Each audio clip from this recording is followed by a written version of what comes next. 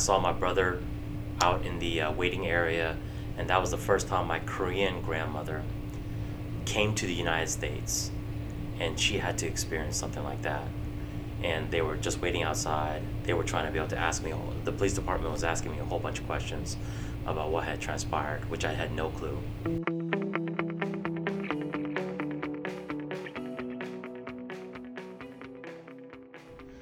Welcome to Natural Tendencies. I'm your host, Rick Braden. Join us as we hear the real issues affecting real people that truly and deeply impact their work performance. Anxiety, depression, conflict, marital problems, trauma, grief, and loss. Right here, right now, right on!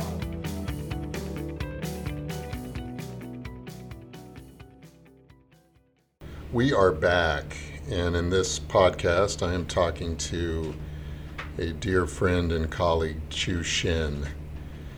And I've known Chu now for more than a decade. And part of the inspiration for this podcast is that doing organizational development work with companies, I realized that so much training, while obviously we believe in training, it's what we do, so much of the real transformational work comes from the deeper problems that affect us at work that everybody's going to face.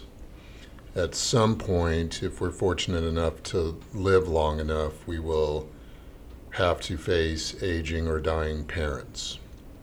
We will experience some sort of a relationship fallout, whether it be a separation, a divorce. All of us who are in committed relationships, when we have problems in those relationships, which are inevitable, it's very difficult to have a fight that's painful with your spouse, for example, and then go to work the next day and expect to have top performance. We know that a big percentage of the population struggles with anxiety, struggles with depression, struggles with things that have happened in their past that can be anywhere from just slightly throwing you off your game to completely debilitating. We know statistically that a third of the women in the United States have been sexually abused. And if you're abused, you are going to likely have certain symptoms. And those symptoms can range from unresolved anger, grief, anxiety, all of the other things I just touched on. And so if you're talking about a third of the women in the United States being sexually abused as children, then that really means that every single family and every single company and every single department within that company is touched by really heavy-duty issues. And Chu Shin works with Essentials, and he does the type of work I'm talking about, which is going into companies, working with the people within that company at all different levels when life happens to them. And life surely happens to them. But today I'm going to sort of reverse the lens, and we're going to talk to Chu about Chu. And the coach is going to be coached. And I'm pretty excited about this session, which is our third ever. So, Chu, we met at Full Sail University, and I was part of the screening committee to see if you were going to get hired. And so you took our behavioral assessment, which I was pretty excited. One of our partners, Bob Carilli, just let me know that as of August of 2018, we've administered our behavioral assessments to over 550,000 people. So when you completed our assessment, we may have administered the assessment a couple thousand times, maybe. And I just remember you being so, your data being so intense and speaking greatly to passion.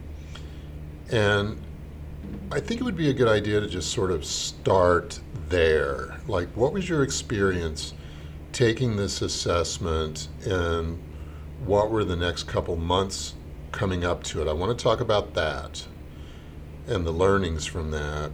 And then I also want to talk about you being definitely a trauma victim who transitioned to a trauma survivor, who now, having processed so much for so many years about those early traumas, really lives a pretty full, productive life. And each year I see constraints and things that held you back falling off and allowing you to really go further and to achieve more of what you want. So why don't we just start there with that first assessment and what that was like and what your experience was like. So when I first took the survey, when you enter and access it, sign up for it, you have to select the words that best describe how you behave most of the time. So I'm checking those words, and next thing you know, I'm like, is this it? And I had no idea, no frame of reference why I'm taking this survey. But what was great is that when I had an opportunity to be able to meet you, didn't know you at all. And I remember you sitting right across from me with this results. And I remember saying to myself, what the hell is this? Why is this line? Why am I all over the place? And I start to kind of have some inner doubts. It's like, I think you said you were a hot mess. yeah, I was like, I look like a hot mess based on these results. And so, as a result, I was able to hear you out. You were able to describe specific things about me, just about how confident I was, how intense I was. And you shared all these different qualities. And in my mind, I was going, finally, someone who gets me, someone who understands me. Where in the world have you been in my life? And so at that time, I was like, how in the world is this person? Does this person get to know about me? And I've never met this guy. And so I was just blown away from it. And from that point on, I was like, I got to know what he knows.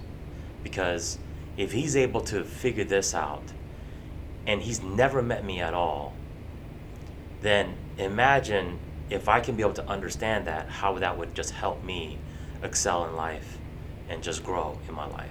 And for me, growing up, I've always wanted to be successful, just like everybody else. But I have this strong and high ambition for, wanting to be able to make it ahead, focused a lot on extrinsic things like title, status, materialistic things, all of the things that I found or I thought at that time was success. So I remember from that conversation, I was just very curious, how in the world did this guy, Rick, know these things about me? And so I was just on a mission to be able to try to discover, how did you do that? And so that's how it started. Yeah. And I appreciate you saying that about me. One of my teachers, John Milton, who founded The Way of Nature, he said something interesting to me recently. He said, when somebody gives you really high praise and a high compliment, allow it to sink in and enjoy it thoroughly for about 2 seconds, and then let it go.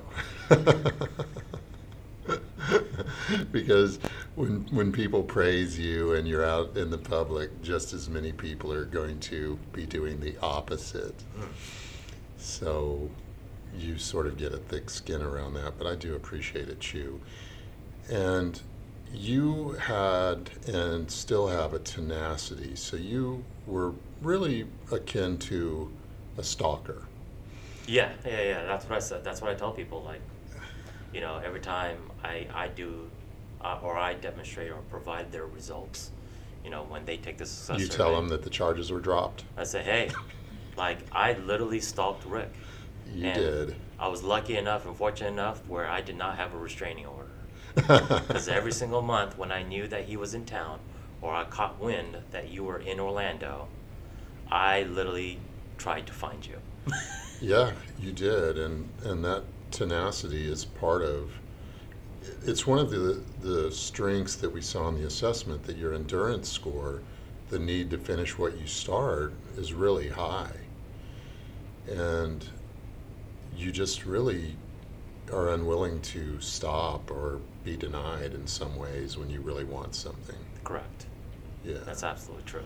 So do you remember the growth areas we talked about? Part of what the assessment revealed was all sorts of strengths that you had, and there were also growth areas of opportunity.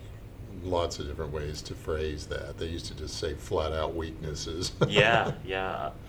One particular story one particular moment that you shared was, I remember it was the high self-confidence. I had like a 99% high self-confidence, and in my first score.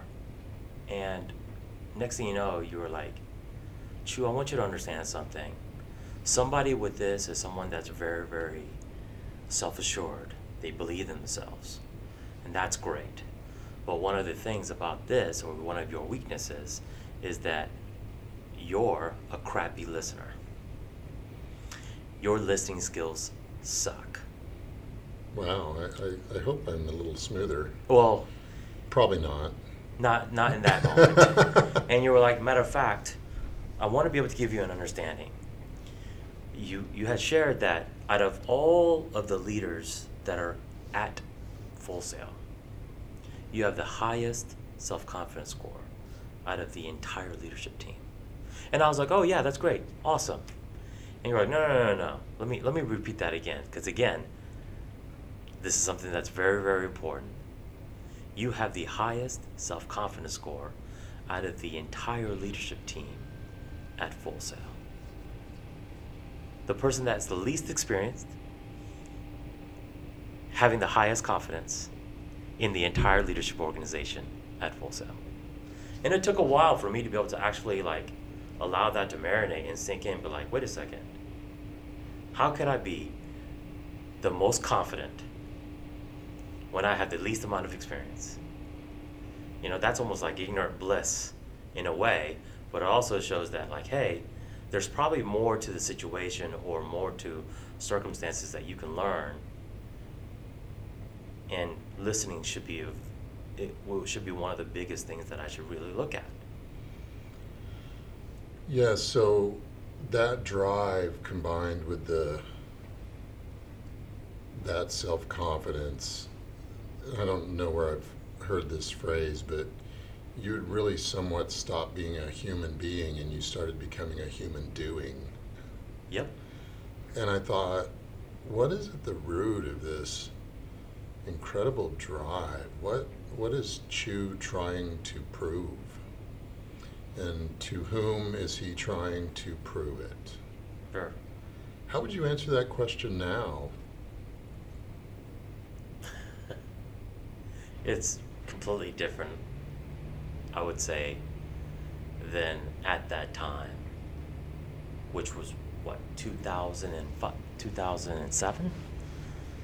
So, I mean, we're looking at now 11 years. Now, I mean, for me, I feel like I had to go through this experience to be able to really, truly understand.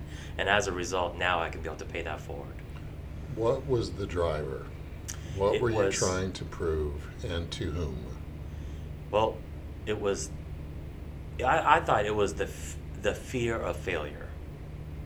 But I remember one of our other sessions, or countless sessions, one of the biggest drivers were the fear of abandonment. and that was attributed because of my upbringing, the things that was raised that I was raised, and with my parents passing away. Yeah, I think it's important to tell that story because the trauma you experienced when you first shared that story really just rocked my world. I just didn't even know how to respond or to react at all to the story. So why don't you've shared it before, but I think people listening will benefit from this story. So the narrative is that I was born in South Korea, and when I was 8 years old, I was adopted by my father, who was actually, was in the military, in the Air Force. And so that's how I ended up not only having my citizenship, but also being able to be and live in the United States. I was told by my mother, my biological mother, that the reason why I was born was because she was raped by my biological father. And at that time, when I was in Korea, I was raised by my grandparents. And so, from my mom's side. And then my mom came into my life at 8 years old with my dad, or my stepfather at that time, who she married, who's American, Caucasian, and Cherokee Indian mix. And I was adopted, and I was able to come to the United States. Flew down to Portland, Oregon from South Korea, and drove to Wyoming, which is where they were stationed at in Cheyenne. And so for the first month, I thought we kind of lived in tents, and in what we had at the time was a Ford Bronco, because we went.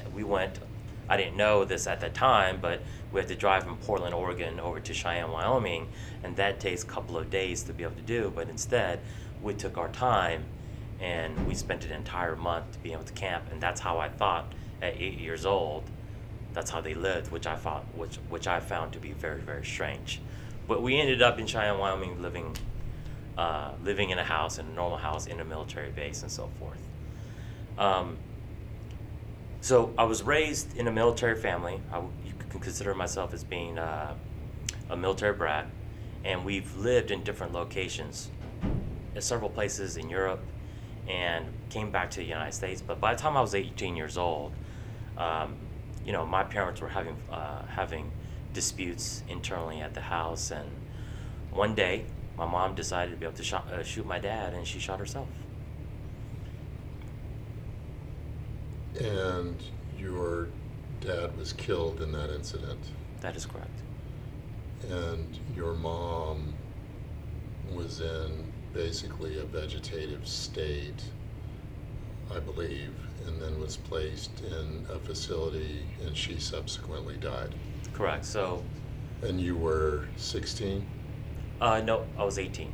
Oh, you were 18. Yeah, just as right after I graduated from high school, and I remember I was receiving a call from my program director, and at that time I was working at a radio station at a hip hop and R&B format, and I got a call from my program director that said, "Hey, the Bossier City Police Department is looking for you.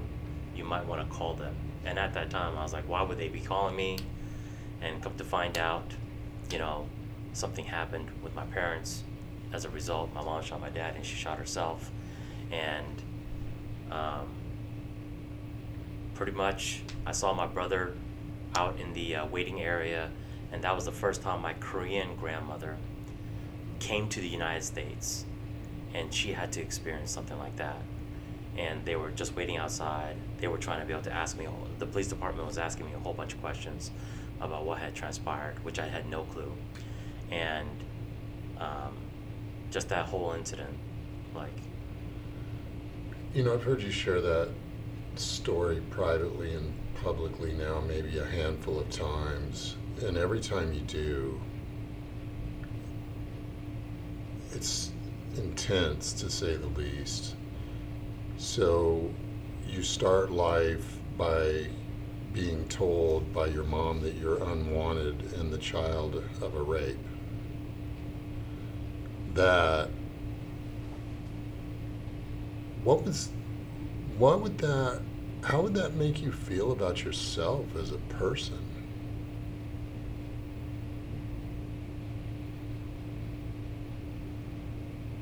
It's just always difficult to hear that, like, that's the reason for my existence. To just know that, right? First and foremost. What do you mean by difficult to hear? I mean, that's normally you see like cartoons of like a baby is born, it was carried with a stork to a loving couple, right? A loving parent. And not to say that my parents didn't love me, they didn't take care, they took care of me. I'm very fortunate for that. But like to be able to know some of the truths about like how you existed, it's kind of messed up in a way. It's not coherent or consistent to the way that how a newborn or a new baby is developed, right?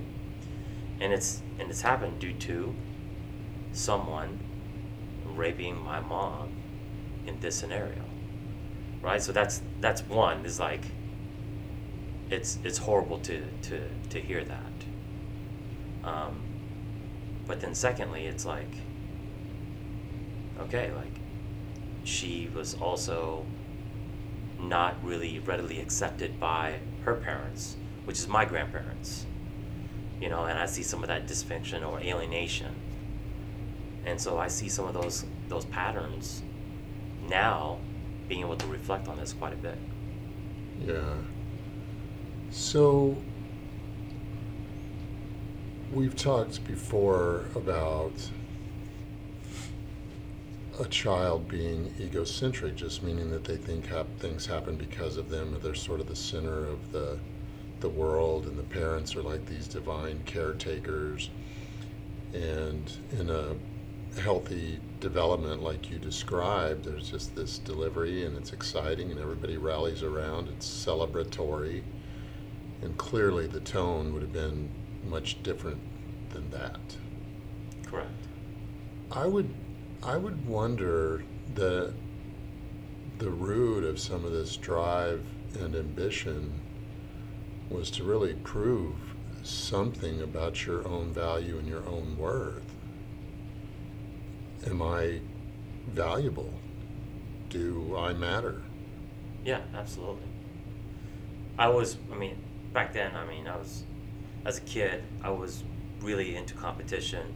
I remember in Korea, like winning first place because I would get really pissed off if I lost, meaning that if it was in first place, it was you lost. You sort of had to win, didn't you? Correct.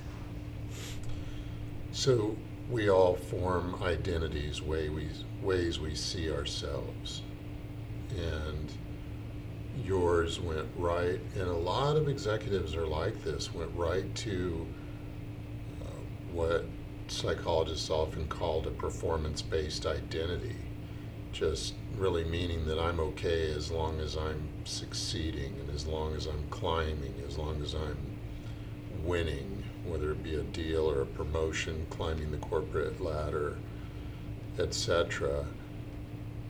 And very few people ever make the connection that they are trying to prove to themselves that they're okay. And I'm not sure that ever completely goes away. No, I would agree with that. I still have those instances and thoughts all the time. So many times we have this idea of therapy and seeking help to get over something. Like, I'm past that. I have grieved. I have healed my shame, my grief, whatever. And now, after doing this work, I believe 2018 marks my 30th year. I'm really beginning to question that whole idea of getting over or past something. And what I mean about that is some of these issues run so deep they get into us at a cellular level. And with all of the education, all of the books, all of the therapy in the world, there's still stuff trapped in our bodies, in our neural pathways of the brain that will still have those messages, like those tapes exist. You're not good enough. You need to be more. What's wrong with you? And so I'm starting to think about dealing with trauma partially about integrating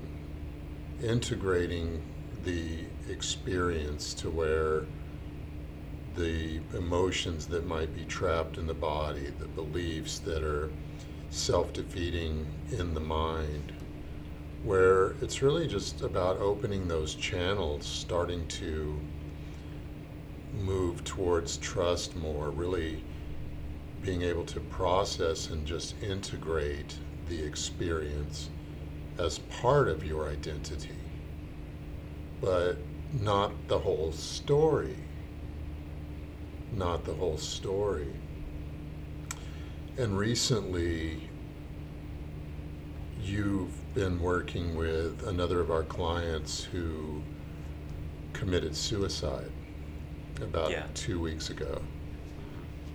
And I shared with you the story that I had heard about the Dalai Lama, and it has really challenged my thinking. And I think I'll share that story. So the Dalai Lama was being interviewed, and the interviewer asked if he had any regrets, anything that he had said or done that he really regretted, that really went wrong. And he told the story of a monk who wanted to join another monastery, a monastery that was much more physically oriented. The one that's probably the most famous is the Shaolin Monastery, from which came Kung Fu. And the Dalai Lama advised this monk, because of his age and health issues, that he didn't think that that would be the best choice for him. The monk returned to his monastery and committed suicide, in the hope that he would be reincarnated and be able to join one of these more youthful physical monasteries. And clearly that would jolt anybody to their core, I would think. The interviewer then asked the Dalai Lama how he ever got over that. How did you get over it? And she said that he looked really confused at the question. And he took a long time before he responded. And when he responded with a question. First he said, I think, well, why would I ever get over that? And of course I wouldn't get over that. And that really struck me, that sometimes we can process through the pain of trauma, and still moments will arise to where we'll realize, hey, I'm still acting out of that need to prove myself, or I'm still acting from a base of shame.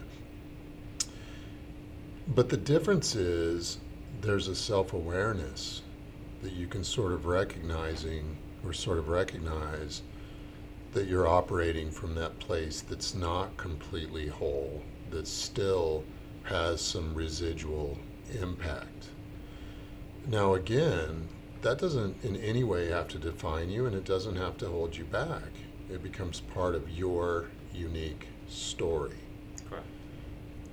And part of your unique giftings, I think, is your capacity for compassion. And I think you're a living example that people, in spite of what most would consider horrific circumstances, can thrive and do pretty well. And I'm wondering now, how do those events still, if they do, or if you're aware that they do, hold you back? And what are the behaviors that manifest when you're operating out of that place?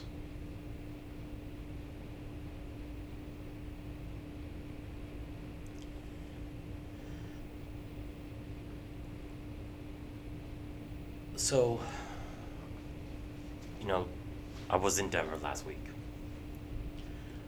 And when I see situations like that, where someone has committed suicide or there's trauma like similar lead to the things that I've experienced, I have a tendency to be able to lean into it. I don't shy away from it. Most people will get uncomfortable and awkward by it. I am like, I know exactly what this looks like or what this feels like, what this experience is like to some capacity. And so I'm just naturally compassionate to those individuals to know, like, hey, they're not alone. And in doing that, sometimes I overextend myself. Sometimes I'll go into it and try to be able to help out more and more and more and do more things to be able to help them with their situation. And as a result, it burns me out in the process. And then when it burns me out, I need solace. Sometimes it triggers certain things in me that I have to work through, which are some of the sadness of losing that the loved one, the suffering from everyone else around that person that they cared about, and it triggers certain things that I think about in terms of my family. And part of that is like, okay, I process it internally, but then I have to say, okay, like, that's no longer the way that I operate all the time. And so it just takes time for me to be able to actually like get back into like the groove of things again. And so I'm at home and I'm at home for 2 days straight without really seeing anybody. So there's situations like that I have to kind of like recover from, right? I know that I'm doing certain things, but I still have the need to like try to help out more and more and more, right? Just to make sure that they're okay, right? And that, I wonder if you're really trying to help out more and more so that you can be okay sometimes. yeah, I mean, I would agree with that. Well, it was a question. I don't know. I mean, There's a lot of interpretations for behavior, and everybody in different schools of therapy has different ideas about that.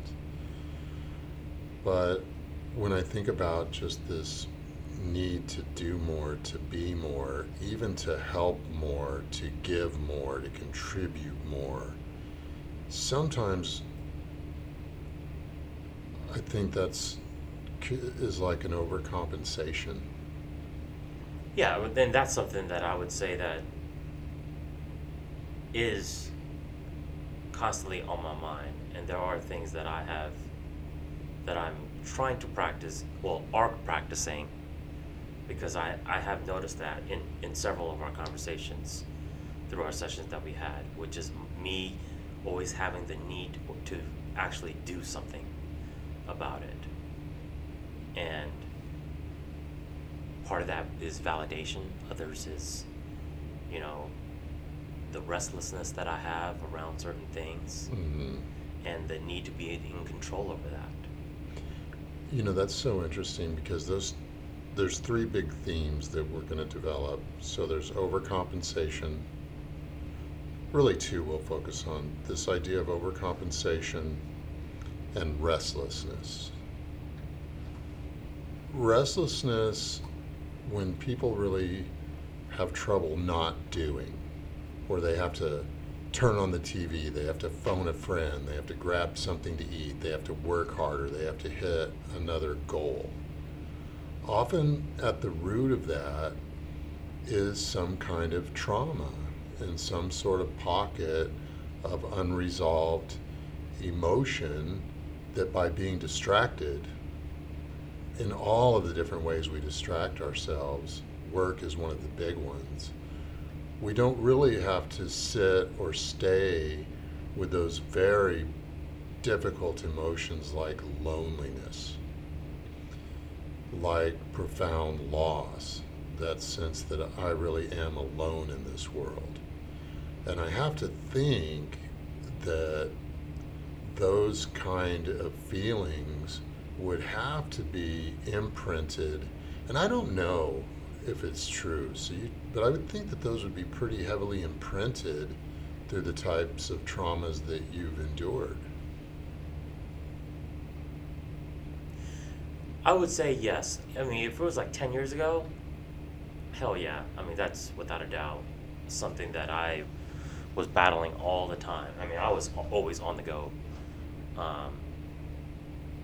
But now, I will honestly say is that, like, man, I've been practicing meditation quite a bit, and that's helped out quite a bit. Like, a lot of the things that you've taught me, I have really incorporated those things. The pushing hands, the breathing, taking time for yourself, and looking at, how can you be well, right? And I have moments where I'm like, we got to do something. That there's a sense of like impatient or like, hey, like sense of urgency, like we need to do this, Mm-hmm. right? But at the same time, I'll feel that pressure sometimes. I don't doubt that. Just like we've had conversation over at the Rio Grande in New Mexico, and just having those type of conversations. But like I also see with nature and just how things grow and the lessons that I've learned from you, and I've applied them, and it's been very, very helpful. It's been very balancing, or grounding is the better term instead of balance. Yeah. It's been very grounding for me, and that's been helpful a lot. So this idea of overcompensating, there's a root to it in some insecurity.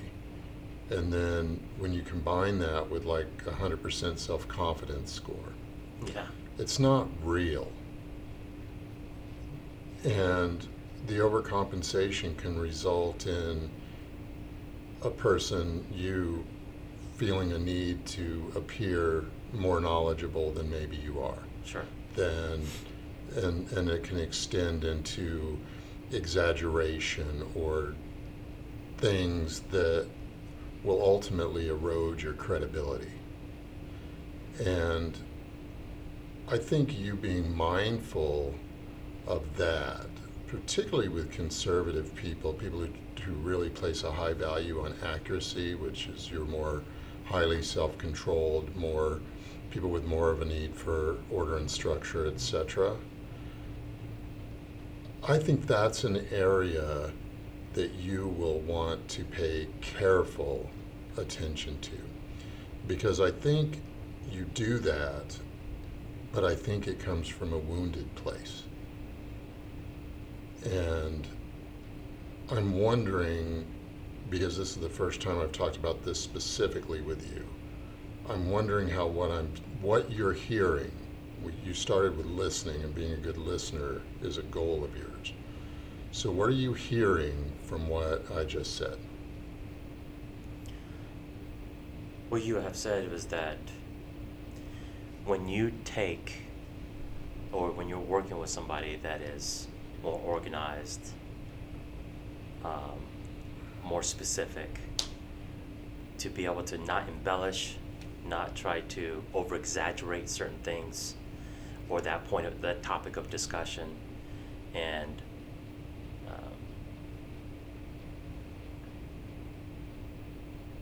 be able to communicate what it is, and Yeah. be specific. But it begins with that's pretty close. But it begins with a self-awareness. Like I'm feeling this need to, like I need to be better, or Sure. I need to be more, or I need to impress, or I need the acceptance of. It's going to begin with this felt thing, and it'll be like a tightening probably, Yeah, it's an urge for me. an urge, Yeah, an urge. absolutely. And what's that urge like? How do you recognize it? Like these things usually start in the body. Yeah, I mean, like I want to move, like I want to get up. I want to get out. Like I want to express myself. Like physically, like with my hands. I want to like say something about it because yeah, it's an urge. Literally, the best way I can describe it is like sometimes I just gotta sit on my hands to be able to let me know, like, hey, like instead of listening to respond, just listen to acknowledge it, and that's something that I have to learn. And put into practice. Sure, absolutely. And that's one of those things that runs pretty deep. That was the most important. Like it was one of the most difficult things for me, I would say. And I think it will probably continue to be for a while. Something that you will want to have a heightened awareness around. Because right now, in your development, I feel like you're well suited for working with middle level management. And you certainly have the potential to work more with senior management. But as you go up the ranks in an organization, those are the kind of things that will lose credibility, and then those people won't trust you as much. And most of the time, they'll never say anything about it. And being a person myself who at times deals with feelings of inadequacy, of worthlessness, of not being valued,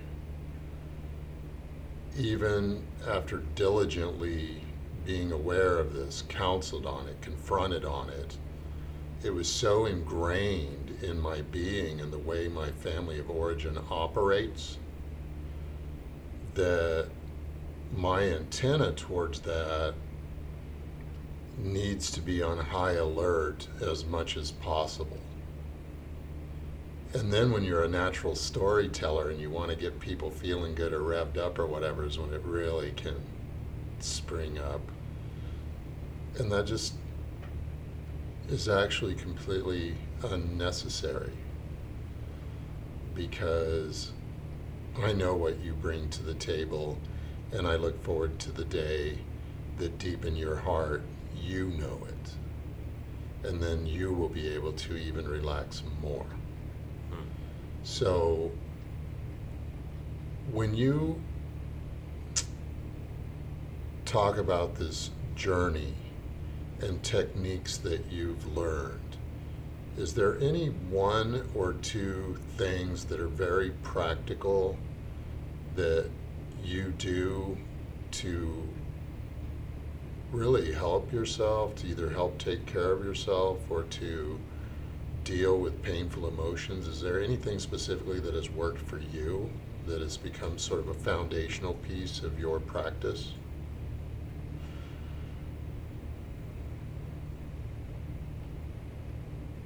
Yeah, so one of the things that I find is like I'll play basketball. And that's a way for me to be able to really clear my thoughts and interrupt the pattern of my inner critic.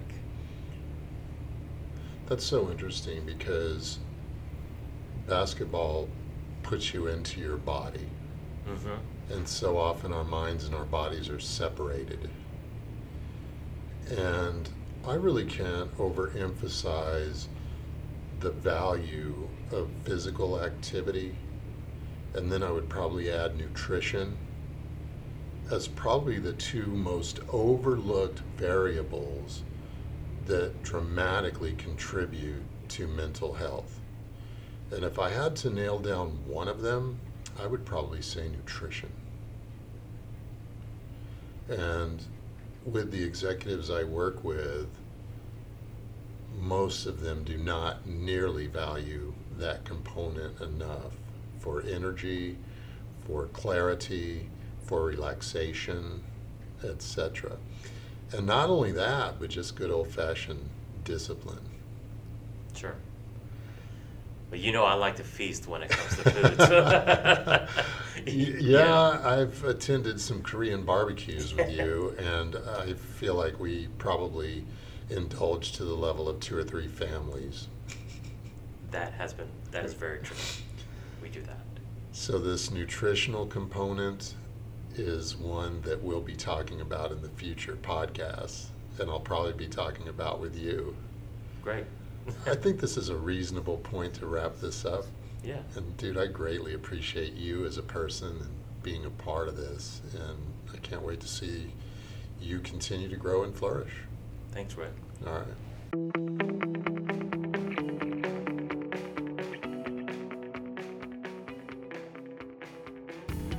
At Behavioral Essentials, we intend to help a lot of people, and today we hope we helped you.